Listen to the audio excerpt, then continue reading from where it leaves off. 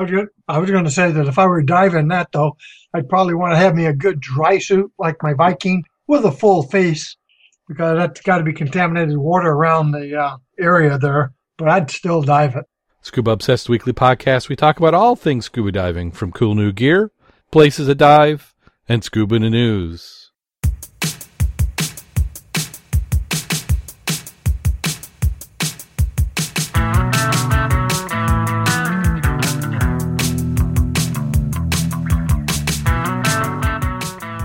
Scuba Obsessed episode 242 is recorded live May 21st, 2015.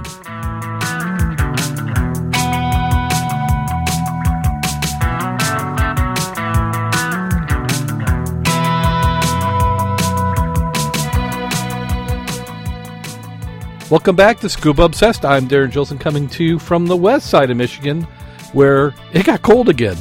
Joining me this week, we have Mack, the dive mentor. How you doing today, Mack? Well, I'm sort of relishing that this is one of the few places that I can get a sunburn and a frostbite on the same day. What was that? It was like 47. That's not Celsius. That was Fahrenheit. Even Lake Michigan is warmer than that. The water. I'm surprised we didn't have any fog come in with that. Oh, we did. Did you? Oh, yeah. This morning, you had a really good haze out there. Yeah. I'm only about a mile from the lake when I'm at work, but I didn't see that. So what we're going to do is jump right on into the news. We have actually a pretty well loaded news week. Also like to thank everybody who's in the chat room. We have Surfer George, Wheaton Diver. Some of our regulars actually sent me a message saying they weren't going to be in. Vanessa's got a chance for a night dive, so go get the night dive in. That diving counts. You can skip for if you got diving going on. Now, how is this? And I want to know who this is. A beer-drinking man wearing scuba diving gear caused disturbance at a McDonald's restaurant. This is in Traverse City, Michigan. And we'll paste this into the chat room so they can follow along. What the heck? That's not it. And I don't think I want to put that in the chat room. Oh, I pasted over it. I'm reading the article. You don't have it? You want me to? Nah. Well, yeah, if you want to go ahead and read it. Well, it was in Traverse City, Michigan, which is a little north and on the coast. And it said it wasn't the scuba gear that he was wearing that got the McDonald's customer in hot water, nor was it the beers he drank earlier. It was the yelling. Workers at the Front Street restaurant called police Tuesday, May 19, because he was hollering about something. He soon left. The police tracked him down. He had been drinking, but not enough, meaning he wasn't drunk enough to be arrested. Police warned that McDonald's management did not want him to return. And they did a brief accident report, but it never mentioned why the guy was acting up or why he was in scuba gear. And it said the man was in flippers, mask, and snorkel, but said reports did not detail the man's gear. Yeah, we want to know what the brand gear was it. Now, did we have any missing divers in Traverse City this week? Well, I'm just concerned when they say scuba gear, if he didn't have a tank on, I would say a snorkeler, not a scuba man. You know what I mean? Yeah, it just, I think they like to use the term scuba. It sounds more edgy. Well, are you going to mess with a guy who's slightly drunk and is strong enough to walk around town with tanks on your back? Well, that's what I wanted to see. I wanted like a guy in a full kit. You know, you got like a back plate, a wing, a dive belt. That's hardy. He's probably had double 110s on. Yeah, now doubles. Ooh, now that would guy be. You're going to leave alone. Yeah, that would be tough. And you can't shoot him in the back. Yeah, just walking. When we do a pier dive and we're walking from the parking lot back to the pier, that will wear you out. Just hauling gear. So yeah, you're pretty hefty not hefty, hardy if you're in full gear. But snorkel, that's more of a statement, I guess. Fashion, nothing like the smell of neoprene. I was looking at some of the comments from that, and one of the comments, let's see where it was, from Maddie14 said, the guy in the scuba gear had been walking all over Traverse City this week. If he's the same guy, he's one of the locals without a home. He's not all there mentally. So that would sound like he's in snorkeling gear, not scuba per se. Well, you think about it, you'd be a little warmer in a wetsuit. Yeah, a couple of them, yeah, that's for sure. A couple of them want to know if they get a picture, who will buy it. Yeah, we'll buy it. Well, the thing about if you're walking around in a wetsuit, you can just pee wherever you want. Yeah, but you can probably find it from the smell. Yeah. You need a good case of sink to stink on that. Footprints. So Michigan makes the news once again. Yeah, for something really good. Yeah. Now, Norwegian Cruise Line's making the news, and I bet they wish they wouldn't. Cruise line ship Dawn was refloated and anchored in Bermuda after a malfunction. The cruise ship named Dawn ran aground on a reef Tuesday after leaving Bermuda's King Wharf when a malfunction in steering wheel caused it to sail slightly off course. The cruise ship, with over 3,500 people on board, is believed to have lost power briefly. The company later said the vessel's power has been restored and the cruise has been refloated. With high tide this evening, when you have to say your float plan includes, we're going to get off the rocks and high tide. With high tides this evening, the ship was floated and moved to a nearby anchorage position where it will remain overnight. The ship will be thoroughly inspected by Bermuda's DNVGL, the ship's classification society, before returning to Boston. With a high tide this evening, the ship was floated and moved to a nearby anchorage position where it will remain. But when you get a little bit into it, I love the social media posts. Somebody said, "We definitely felt it." This was Hensey from Londonderry, New Hampshire. "We were in the middle of eating dinner. There was a shudder for maybe 30 seconds to a minute, and then there was a sudden stop." So that's just not a little bit of grounding. That's a full-blown ran into something. Now, why isn't there anybody going nuts about this cruise ship destroying coral? Well, I'm curious about the part where it said we had crew members running around in a panic. Yes. Now, that is not acceptable. Nah. If Norwegian Cruise Line, get your act in order. One thing, you should never lose power. You should have redundant power. So why is it, this is like the third report in the last couple of years we've covered where a cruise ship has said they've lost power. What a bunch of bull that is. What kind of engineering? You've got a city floating and you can't figure out a way of keeping power on, especially to critical systems like steering. And then we had crew members running around in panic, and we felt like we had to panic. Well, that's how panic works. So a little bit of training opportunity there, Norwegian. And then people taking pictures of the divers. Did inspection. Must be awful shallow, though. 3 miles from Bermuda when it ran aground. Well, reef. So you wonder what they were doing, that they were that close, or how long they had problems. Well, Norwegian cruise, the line itself is pretty good. So yeah, they're not slouches. That's a big ship, though, isn't it? Huge. All these large ships are gigantic now. You ever been on a cruise? No. Neither have I. I've want to go, but with all this junk, why would I? I'm more afraid of Legionnaire's disease. Well, that's a guarantee. That seems like it just comes and goes in some kind of weird cycle. What I would like to do is I think I would like to do a cruise and then land and then cruise. Because use the cruise for like decompression. Because when I've taken trips before, it usually takes 3 days for you to finally calm down and forget about work. And then I want to do some diving, and I'm not real convinced that diving from a cruise or a port is the way to do it. You want to, take a cruise ship to Cozumel, leave the cruise ship for a week, and then, sail back to Florida or something. That would be a fun trip. And then here we got Israel is barring a scuba suit shipment to Gaza. Is that even technically a correct term, a scuba suit? Is anybody? I don't think I've ever heard a diver say that. Scuba suit. We would say wetsuit, dry suit. That is odd, isn't it? Yeah, I just never thought of that before. Hey, you keep seeing people say scuba suit. Israel authorities thwarted attempt to smuggle the scuba diving suits in the Gaza Strip this month, where they could have been used for a sea-based attack on Israel. Custom employees at the border crossing in the country's south along Sinbet, security surface agents found the scuba suits in a shipment going to Gaza via Israel, the customs authority said Monday. While the import documents stated the shipment the strip is supposed to contain a large number of sports suits. It's a sports suit. A thorough examination by workers revealed that 40 diving suits have been included in the transport as well, a commodity which requires special permits. I'm curious because the title, they bar scuba suit shipment, and then in the write-up, then it says attempt to smuggle scuba diving suit into. There's a difference between smuggling into and then barring a shipment. You know what I mean? Yeah. So which is it? I just think it's sloppy reporting, honestly. What it sounds like is that anything that passes through Israel going into Gaza, they inspect, and they're requiring that stuff going into Gaza like a dive suit goes with a permit. So unless you've got a dive shop and it's been cleared in advance, you're not going to get it in there.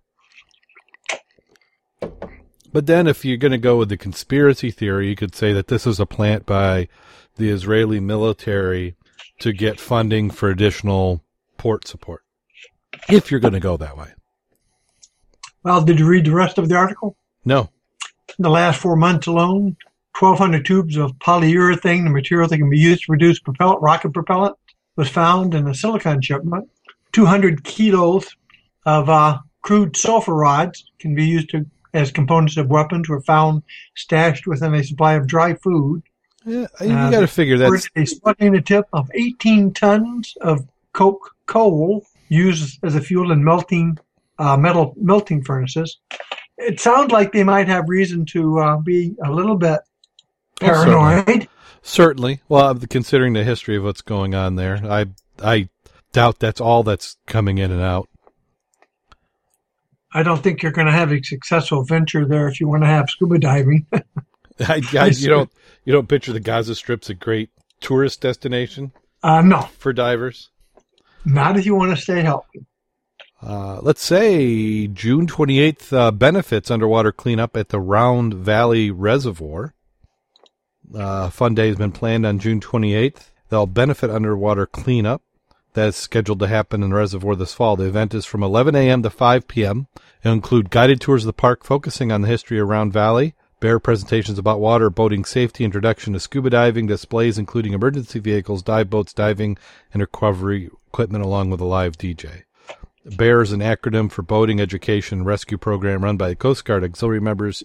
Teaches water safety through education and games. Admission to the fun day will cost $29 for families, which they're saying is 2 adults and 2 children. Each additional family member is charged $5 admission. Children's 2 to 6 will be admitted for $2 each. Park entry fee is also charged per vehicle at $10. Event is being organized by the Higher Divers Association, which performs underwater cleanup at Round Valley. Valley last September. More than a dozen divers from local dive clubs worked more than 6 hours removing garbage discarded in the reservoir. Divers brought up cans, bottles, all sorts of sports bags, pure trash. This is according to Mark McNulty of Bethlehem Township, a founder of Higher Divers. Doesn't that sound like, $29 for families plus entry fee of $10? So you're talking $40. And what do you really get out of it? Just an event. Well, I'm just thinking who goes as a spectator for that. Well, that's New Jersey. Maybe that's reasonable in Jersey. People richer in Jersey? Tour. If you go to a park and you pay your $10, you're probably going to get a tour of the park anyway. So I'm just curious. A live DJ. Well, I'm turning my radio on. Yeah, we may not be their target. We may not be their target audience. Look at the photos. It's some interesting photos there in the article. Just showing some of probably September's trash, but that doesn't look like a lot. Well, only a dozen divers. But they're doing some good work, so we won't call them out. But. True. Do you see some pictures of that, by the way? Because I don't. Oh, wait a minute. Here we go. I see where you're at. See, yeah, it's just that's you. Now we have to say that might not be all the photos of everything that was brought up that day. There just might be a few they had. I'm looking at some of it. And then pretty rocky out there too. Yeah, the big open area. Then down in Fort Lauderdale, Florida, divers are removing thousands of tires from a failed reef. Divers start a 2-year, $1.6 million project to remove thousands of tires.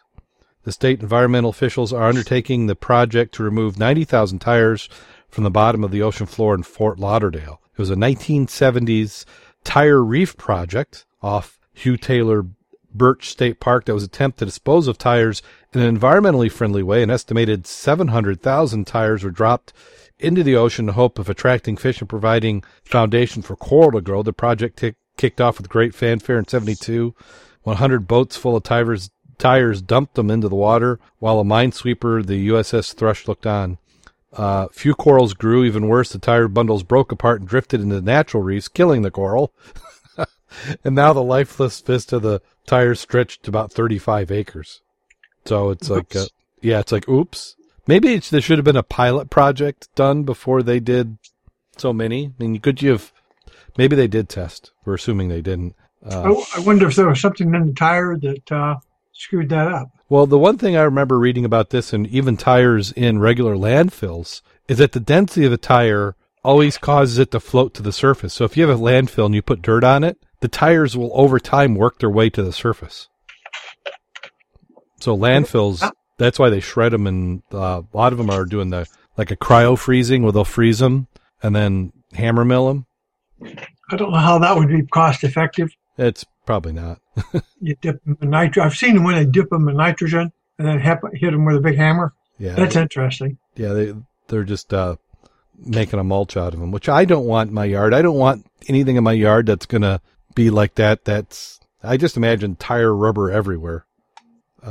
Scuba divers tethered to a barge are removing the tires from a strip of ocean floor about 1,000 feet long, 150 feet wide, next to the edge of the middle of the reef. They're piled on top of each other, up to 5 deep. It sounds like you'd almost clamshell them up quicker and more effectively than divers picking them up one by one. I would think so, or you could have a crane and you drop a chain down there and you do them 10 at a time. Yeah, because they said, 100 boatloads to put it out? Yeah. Military divers. It's a heck of a lot easier to dump it off a boat. Yeah. Military divers removed 72,000 tires years ago, and it seemed like we've covered this before where they were removing, or maybe they're trying to get this funded.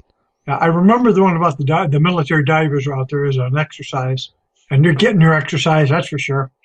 Yeah, he said some tires will stay for now because they'd be extremely difficult to remove and may be crusted with marine life that would stir up as they came up. As the loose ones, Quinn said, we're going to evaluate our options. Once retrieved, the tires are dropped at Port Everglades, where they travel by truck to Tampa area to be burned for electricity. Huh. And they must have an incinerator down there that they're using. So that's going to be about 10% of the tires that were put down they're going to take up. But for $1.6 million, I bet they didn't spend that much to put them down. No. So the next is what? The beach squid? Yeah. This was reported by the Weather Channel. They occasionally get some interesting little bits in there. Thanks. As the auto plays video, they said a giant squid washed up on the South Beach. The scientists were stunned to find the 23-foot-long giant squid. And this is in New Zealand, South Island on Wednesday. Is that an albino squid? I don't know if that's albino or if it's just bleached. Before the birds got to it, that means it wouldn't bleach out. Yeah, it could be. That looks albino. That's interesting.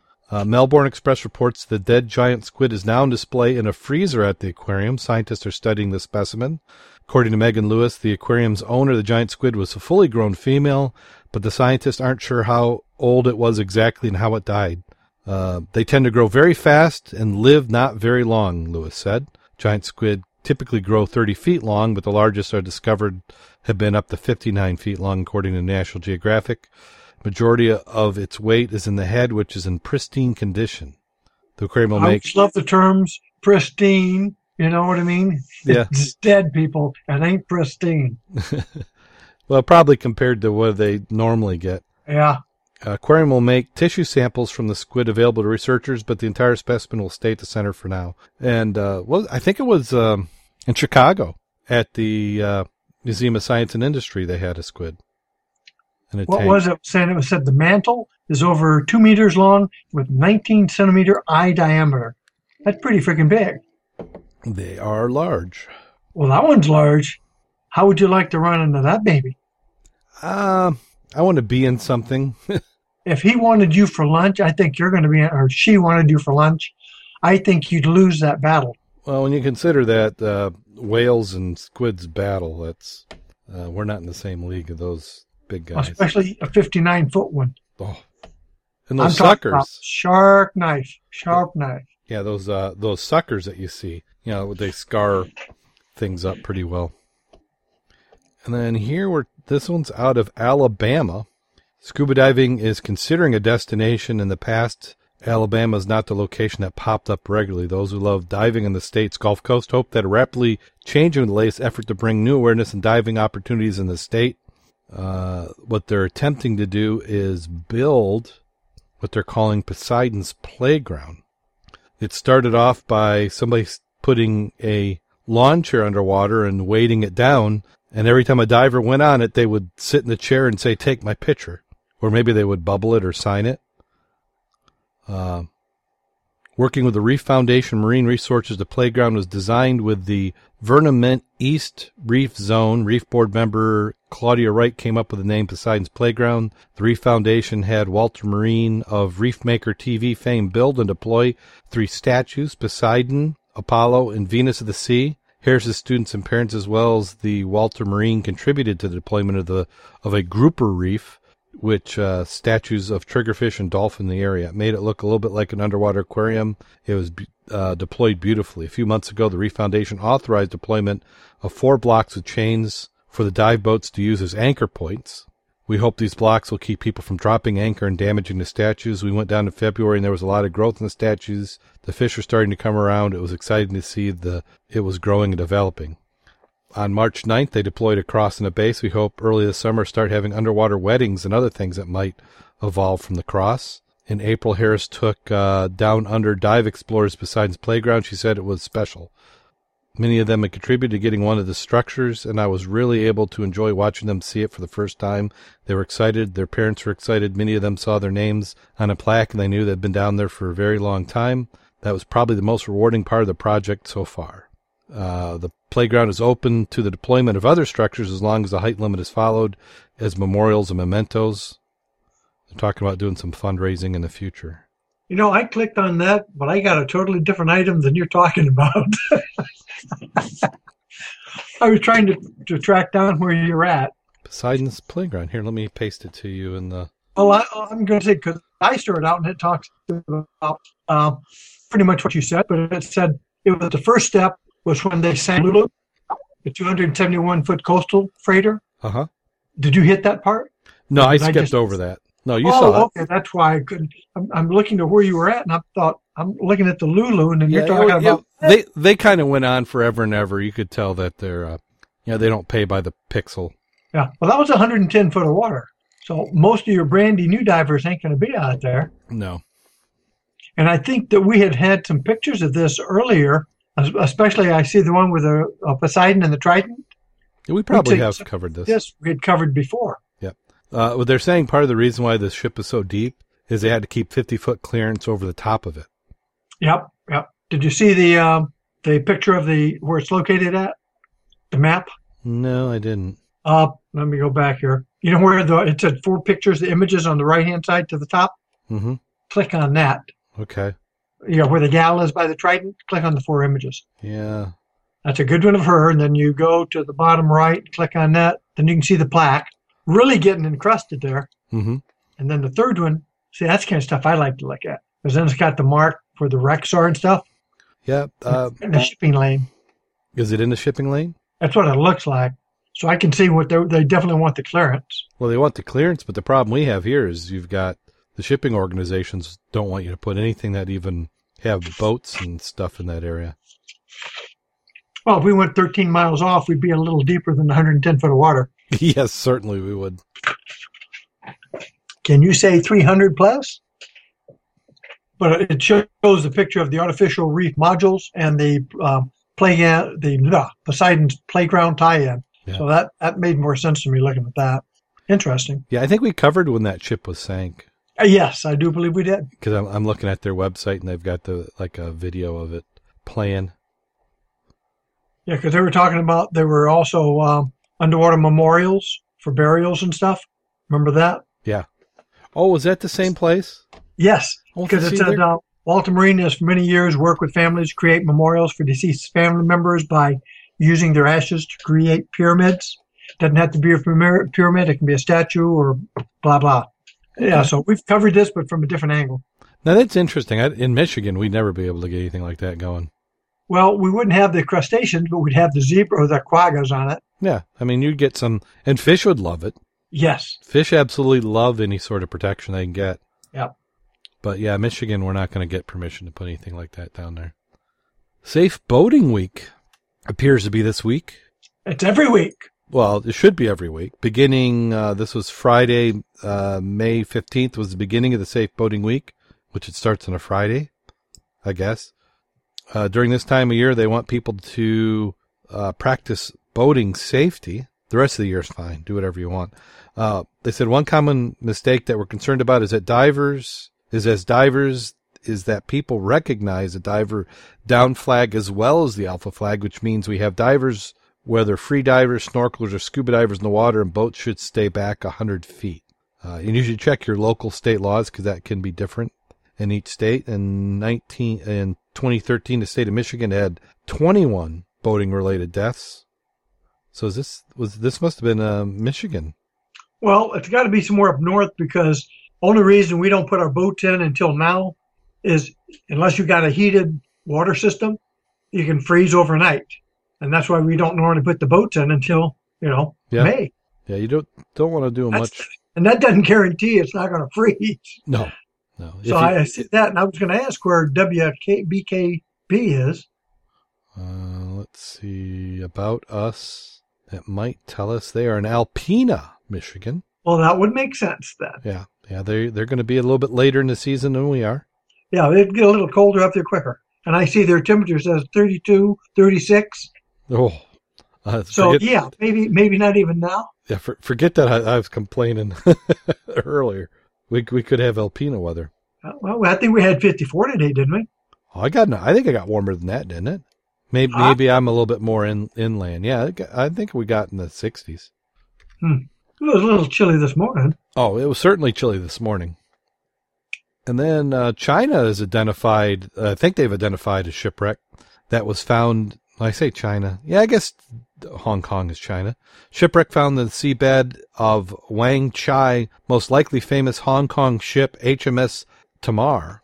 Government has all but confirmed that the remains of the Wan Chai, or the famous British warship, was scuttled to keep her out of Japanese hands. The mystery is nearly over. The ship was scuttled by the Navy in 1941 to prevent her from falling into Japanese hands. Civil Engineering and Development Department said yesterday that the large metal object, about 40 meters long, 2 to 11 meters wide, and 2 meters high, may be part of the bottom of the wreck. It could be the remains of the HMS Tamar. But it stopped short of confirming the historic find, as the ship's bell, nameplates, or other unique features have not been found. Government statement came after the South China Morning Post confronted it with the findings by founding chief of the Hong Kong Maritime Museum, Dr. Stephen Davies, that identified the wreck as the HMS Tanner, and asked to respond to marine historians' claim that he had been removed from the investigation team after presenting evidence to officials. Davies, now a scholar at the University, Davies, why'd I say Divers? Davies, now a scholar at the University of Hong Kong, was part of the initial research team that investigated discovery at 6 meters under the seabed close to the old Wan Chai ferry pier. The wreckage could delay completion of the central Wan Chai bypass and exhibition station on the MTR Corp's Santing Central Link. The government has now decided to relocate the wreckage to another part of the site so that the reclamation work can continue. Now, have you looked at the photo? That is a weird-looking boat. Well, you got the boat up above, and it was covered. It looks like a roof. Yeah, I wonder if it was because it was so rainy.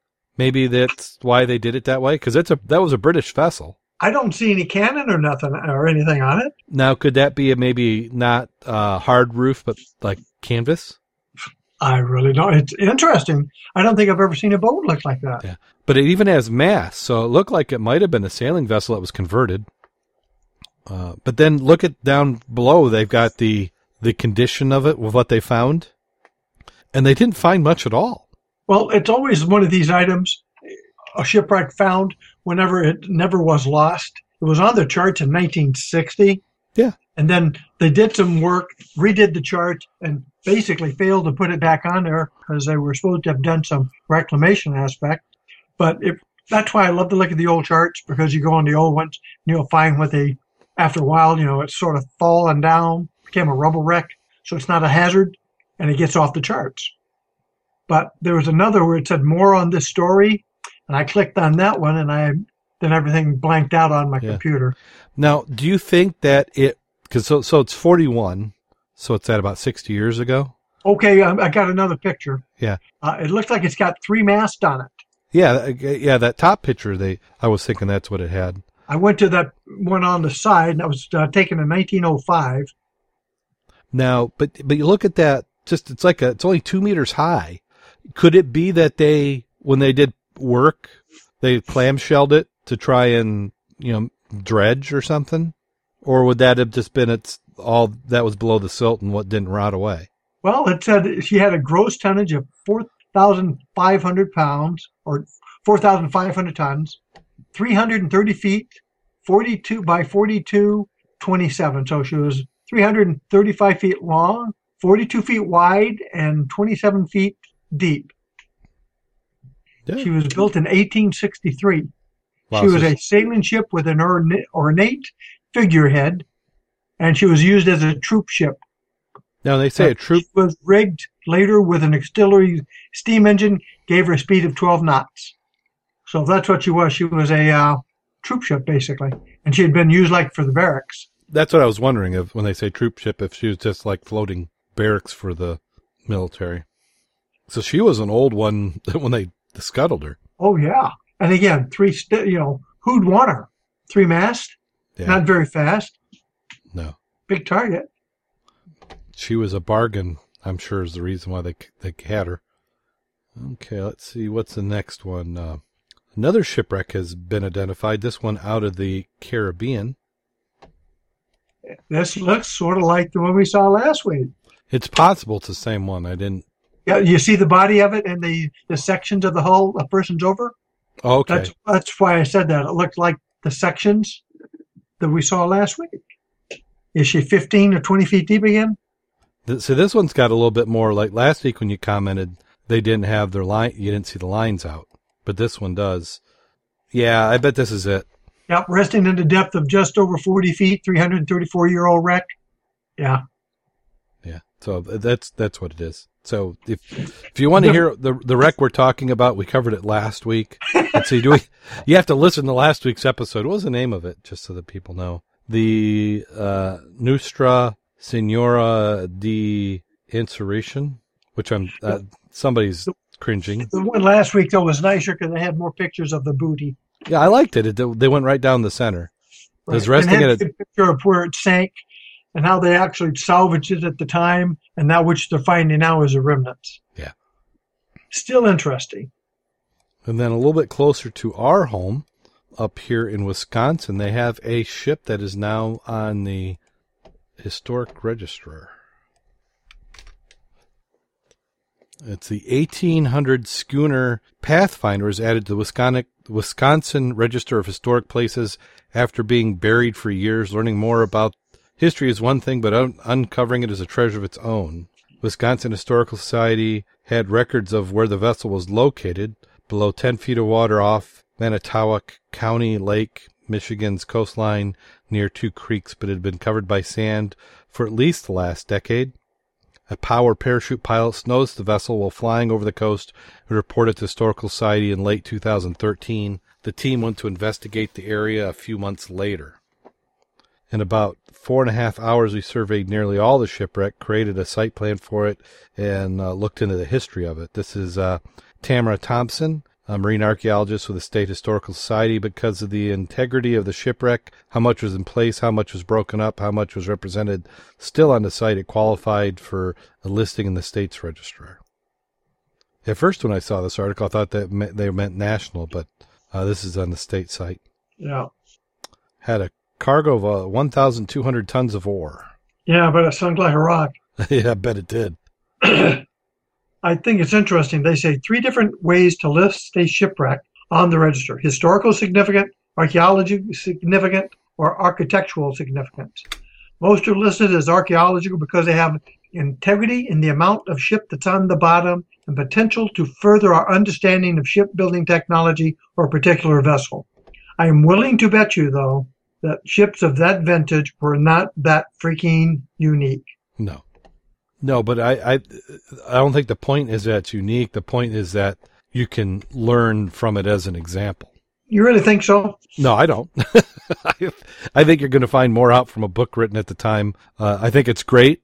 I love being a diver and going out and looking at these and going, oh, that's what that is. But I don't think practically it is. And then here we have a British shipwreck off the Uruguay coast that could hold treasure worth millions. They said it's the wreck of the Lord Clive, which was destroyed by Spanish cannon fire during a botch attack in the city of Colonna de Sacramento, which was discovered in 2004. But only this year, the Uruguayan government gave permission for the vessel to be recovered.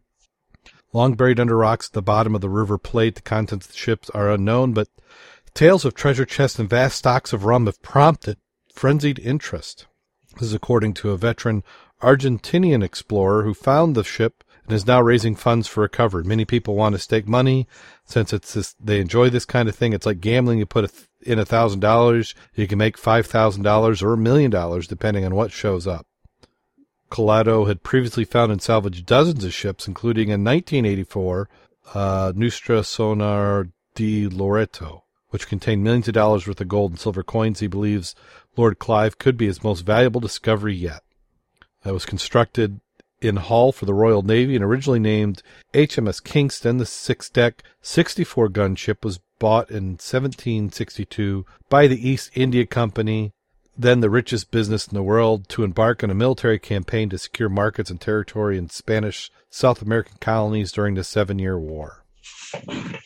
To me, if it had been with treasure and whatever, and once it sank, 62 survivors swam to shore, the location was known, why would they not have gone out to recover the cannon, ammunition, stores? You would have. I would have thought so. They say whether the wreckage has been looted. Now, what's the difference? They say looted, but if I went back and salvaged it after it sank, that's looting? I just don't understand. If I take it, it's good. If you take it, it's looting. Right. Because, it said gold coins to pay the blah, blah, blah. 64 bronze cannon. I can't believe they would not have gone out and got that themselves because they know where it was. Well, why are they saying the cannon should be worth $64 million altogether? Are cannons worth that much? Bronze cannons are expensive, but I can't believe $1 million each. Yeah. You know why they use bronze? They preferred bronze over iron? No rust. Well, the other reason? They cost more, of course. Right. But the advantage is when the cannon wore out, they had no use for it. They just tossed it overboard, or you couldn't repurpose it. With the bronze, you could melt it and do it and make something else out of it again. Okay. And then I was reading another article telling me the number of shots that you could have on an iron cannon, and it wasn't that much. Really? Yeah. It's not like hundreds and hundreds. Really? I would have figured you'd get more than that out of it, but it's not every day that you go broadside with another vessel. Only in the books. Yeah. Or the movies. I'm looking through the chat room below to see if there's anything. Yeah, not really much. And then there was another article that we'll skip, but that one was talking about the reason why the vessel could be so valuable is that they figured it had some 250-year-old rum. As long as the government doesn't get involved, it'll be polluted. Oh, which brings me to our next article.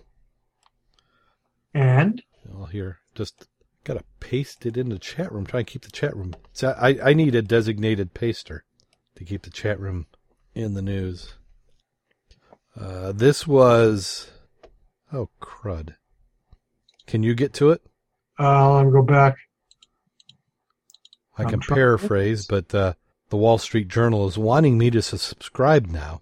Okay. Shipwreck could hold vast stock of 250-year-old rum. No, not that one. The next one. The Wine Dark, see the regulations. Napa Valley Winery was having a problem with, they were aging wine underwater.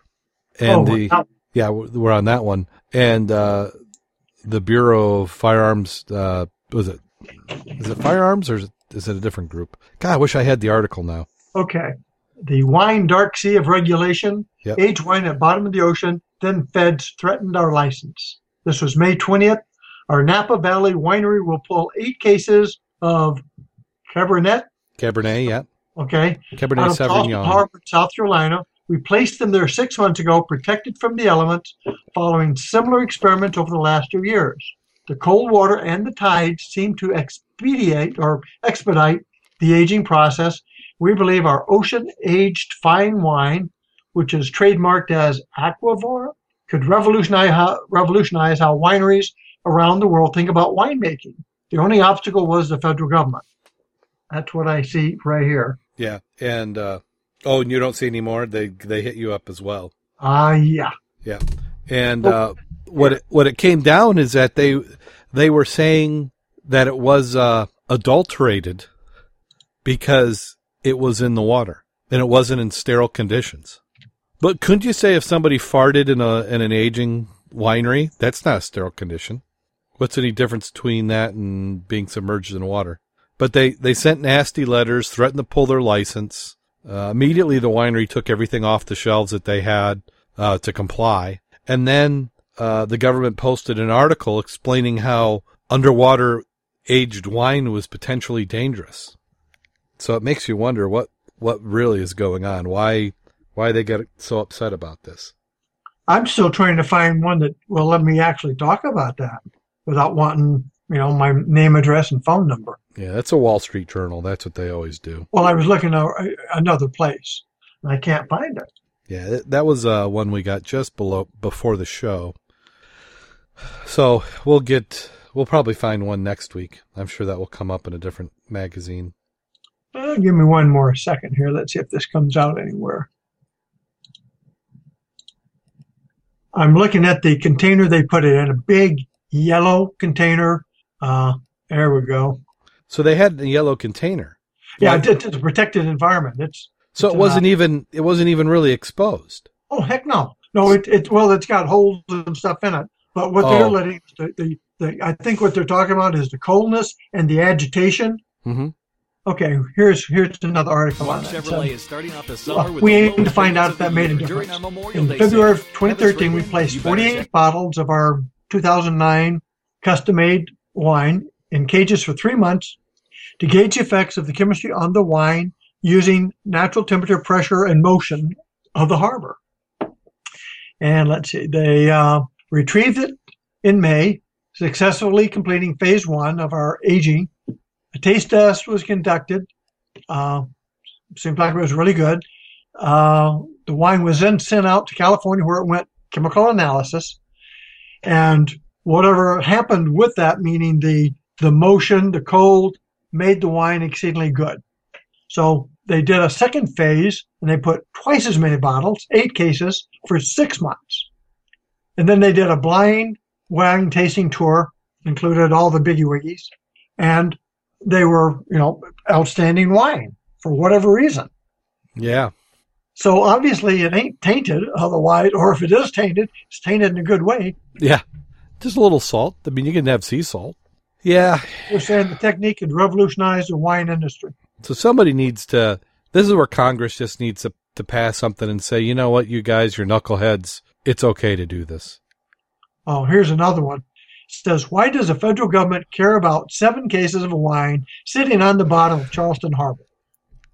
And so the document intriguingly mentioned recent interest in the aging of wine under the ocean, dropped some pretty strong language about the practice, adulterated, unsanitary, contaminated with filth, effluent, decay, and organic matter. If you took this as a scary verdict on underwater aging, however, you'd be wrong. In fact, the TTB actually has no idea whether any of these things get into a bottle of submerged wine. The document is also generously studied with maize and mites. But why and how it exists at all is a window into the strange world of how alcohol is regulated in the United States, a food tested by the FDA, but policed by the same tax department that tracks cigarettes and collects taxes on guns. No, that right there tells you what it is. It's revenue. And sometime what looks like regulation is really one agency punting to another. And let me keep going down here. They came interested because a few aging experiments coming out of Europe, mm-hmm. and the 2011 auction of a bottle of champagne off a wreck that had been down for quite a while. They got $15,000 up to $50,000 a bottle.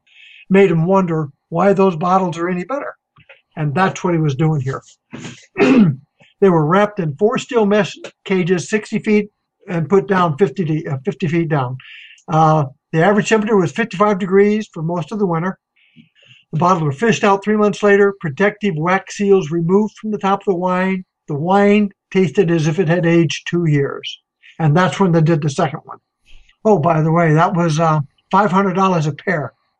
Well, yeah, that's kind of a nice thing to find out is 2 years. I was wondering that when the articles came out earlier, because you're under pressure. It seems like that would help, break, whatever the tannins or something that's in the wine, that could help accelerate it, even though it's cool. Plunging the wine into the water, changing the pressure around its cork, potentially surrounding it with pollutants, raises the question of contamination. But then again, if you did that and then you dip the whole thing in let's say, wax, you're not going to get the contamination even on the cork. No, it's a glass bottle. You've got a wax seal on it. What do we got? Like super boring, microbes that are embedding in the wax? Yeah. Just an agency being overly protective, annoying. Well, here, let me figure out where you were at. I'm pasting the other article, which is actually very good. The one on the 250? Yeah. Oh, Surfer George put it up. Oh, is that the one that you're in? Yeah. Okay. It's pretty good. That's from Politico. Very appropriate. Well, that's kind of a Beltway magazine in D.C. Well, I think they're onto something, that if you can age it in that fashion for however reason, and it ages it quicker, that's money in the bank for those guys. Well, here's the thing is, could you duplicate an environment that they couldn't say you'd contaminate it? Say I have a tank full of distilled water, and then I put these bottles in, and then I pressurize the tank, and then I have a machine that agitates it. How could they say that was a problem? They couldn't. Maybe we just need to go patent that, Mac. I mean, because it sounds like temperature. The temperature. And the agitation, the undulations of the water. Temperature, pressure, and agitation. So you go down and you put a tumbler network in and the gyroscope in, record the axis of the modulations on the computer, and then reproduce that manually. Mm-hmm. Interesting. Yeah. Now, Uncle Sam knows best. I'm sure he knows what he's doing. Oh, of course. Now, see, they're aging in the bottle, because a lot of times you'll age in a cast or a tank. Yeah. Okay. Oh, my goodness.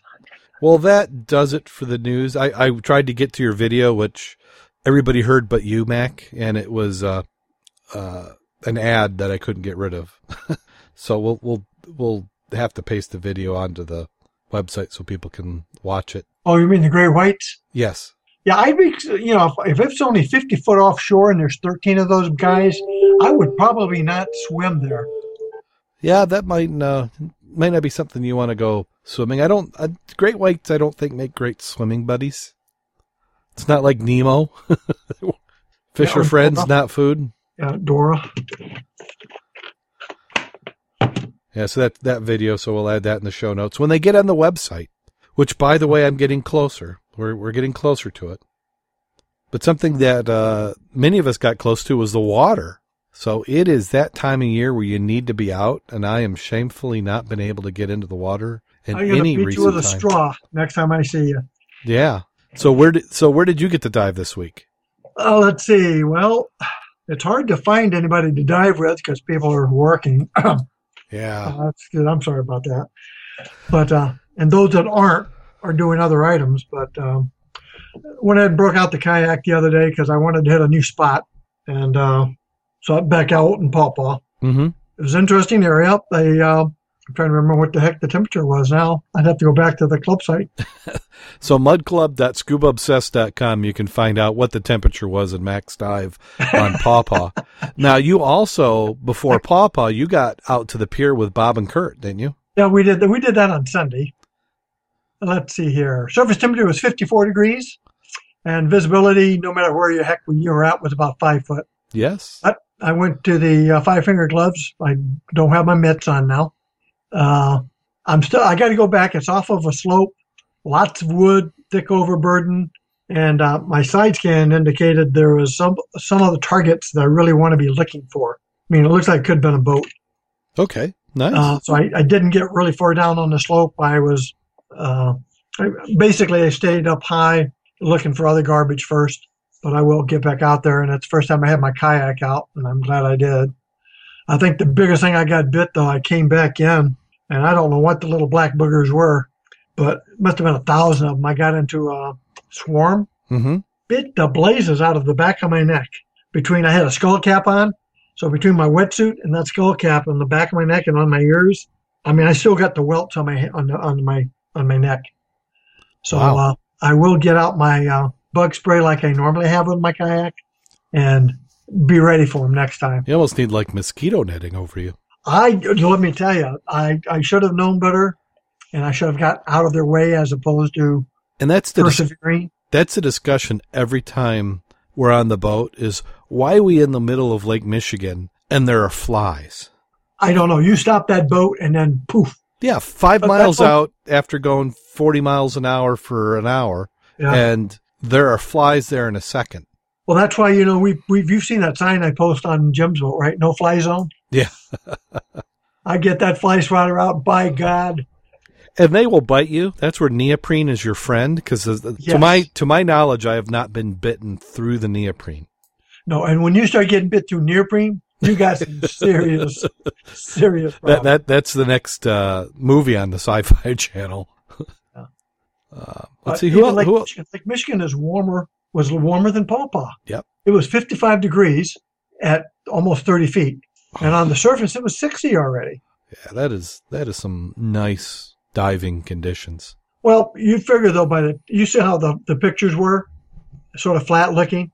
Yeah. When we left, we had 3-foot swells when we came around the side of the lighthouse to get back in, and whitecaps. Yeah, that's what we call building. Yeah, that's why you got to be freaking careful out there in Lake Michigan, because it'll blow up in no time at all. Yeah, you watch the weather, and it can change. You just have to be prepared for that. Know where your closest port is. Yeah, and again, with his boat, if we had to, we could have got on shore, towed it around, to the calm water. Yeah, and what Mac's referring to is that he was on Bob Sweeney's boat, which is a Zodiac. It's a rigid hull inflatable.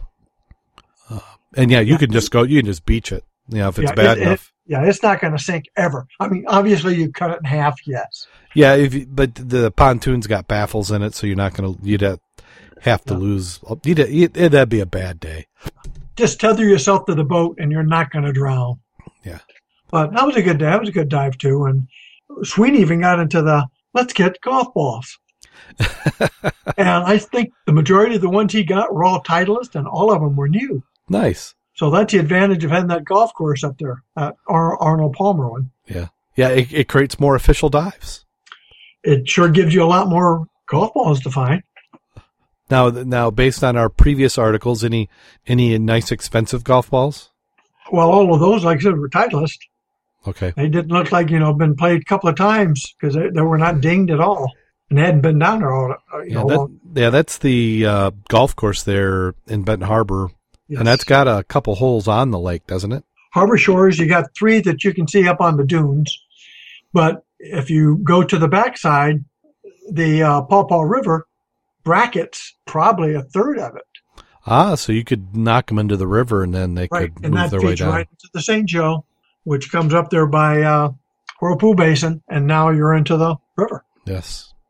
Pretty good. And I think Kevin dove the Gull Lake last night with the SAS crew. Okay. Visibility is about 15 feet. I think he said 47 degrees at 40 feet. Mm-hmm. So that's still chilly down there. It was warmer on the surface. Now, Gull Lake this is the world famous Gull Lake that was in the Dive Training magazine. Yes, actually.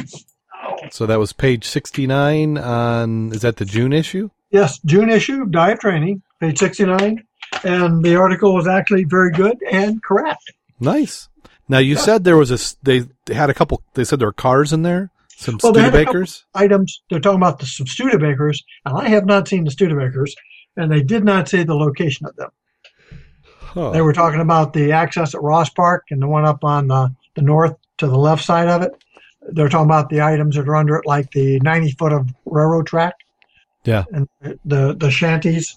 Now, I believe good job this. talking about the stuff. Yeah, I believe SAS Diving was the ones who helped move that track. Yes. And the track is a way that they would get boats in the water. They had the rails running up onto the beach, and they'd have a boat lift, and they would pull boats in and out with the track. Yeah. And as the story goes, when the place was no longer a marina, there were family members who were then diving on it, and the wife of the property owner was upset that she kept stubbing her toe on the darn track. So they talked to the dive shop, and they did a little lift project and moved it into the they got a little trail. There's some lines that go between objects. There's a phone booth. There's a ice boat, a couple platforms. I'm trying to think of what else is now. Well, you got a 25-foot sailboat, a rowboat, remains of a 20-foot ice boat. Mm-hmm. Then you got the 10 by 10 training platform at 30 feet. You got the steel corner post connected with chain link decking that's 6 feet off the bottom. Then you've got, you got a deck on that also where you can watch training demonstrations without mucking up the bottom. Yep. Feature is at 30 meters of track from the buoy line, the railroad crossing, the Subway shop sign, SpongeBob on top of it. I got a picture of that one from last week. Now, did they put all this in the article? Yeah. Yeah, somebody local had to write that and submit it. Farm implements, ice shanty with the fisherman Scuba Joe, Volkswagen automobile, which I don't think that's a Volkswagen. Then you got the air dome, with the air pocket inside. That's off on the railroad tracks. Yeah. You got a motorcycle sidecar, Kawasaki motorcycle with a gnome driving it. I got pictures of that last week. Now, they say what the average viz they're calling it there?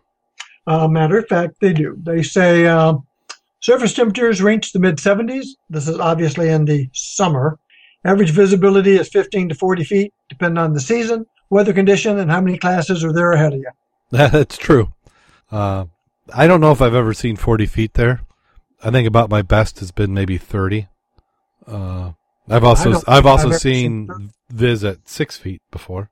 Yeah, 6 I can understand. So nice to get a little bit of visibility in the area.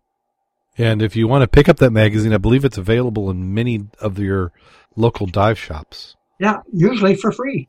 Yeah, Dive Training Magazine. Nice magazine. Yeah. I recommend it. Yeah, let's see. So who else did Richard get any diving in? Yes, he did. He was up again with the SAS on the Wednesday night dives. Mm-hmm.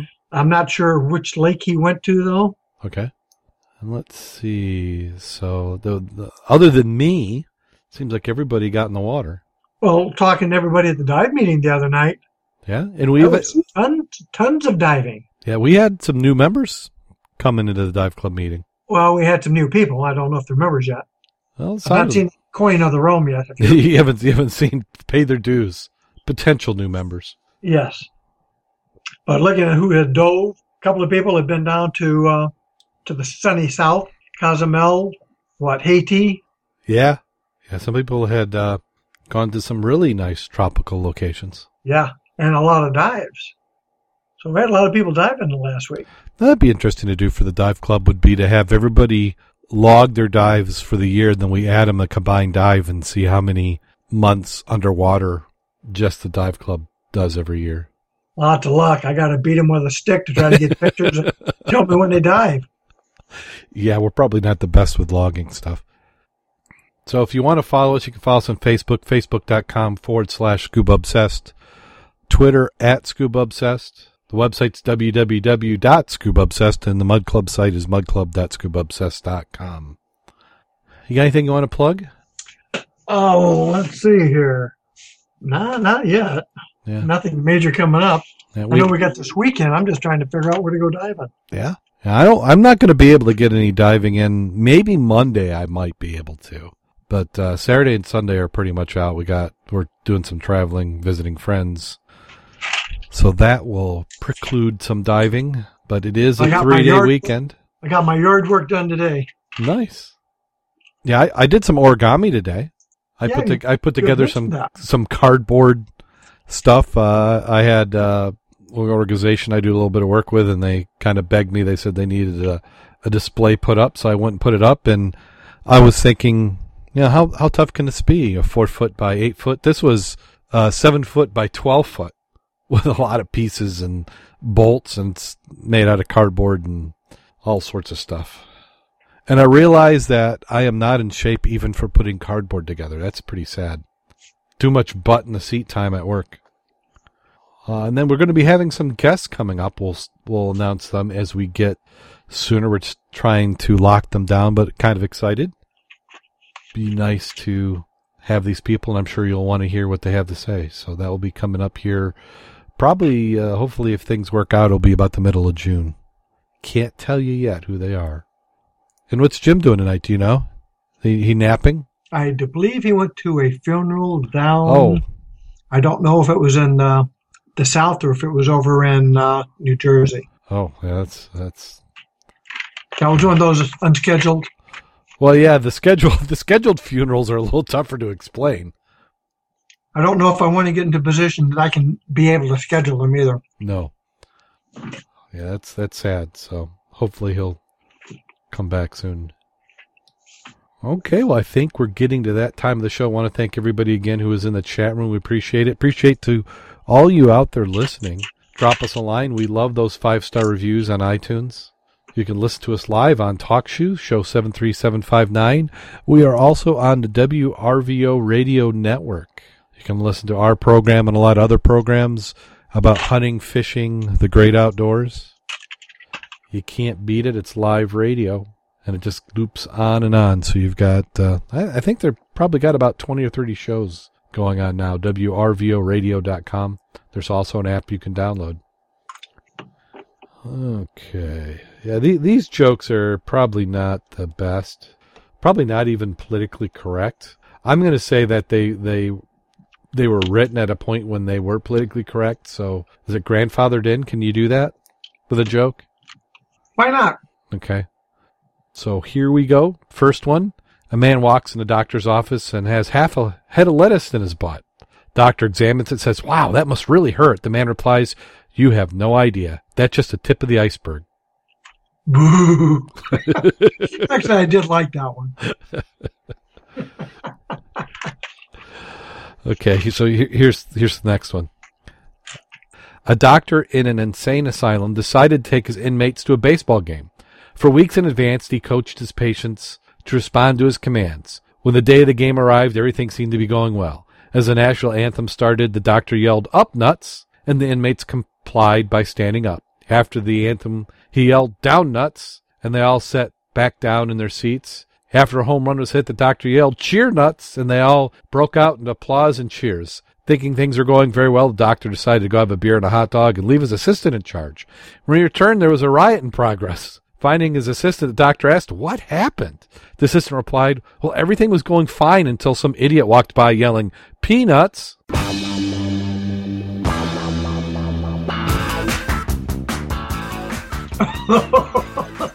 Okay, that's pretty good. I like that one. Didn't expect that. Yeah. Those weren't bad. No. I'm sure doctors in insane asylum aren't calling their patients nuts anymore. Maybe. Somewhat. That's not politically correct. Until next week, go out there and get wet. And stay safe.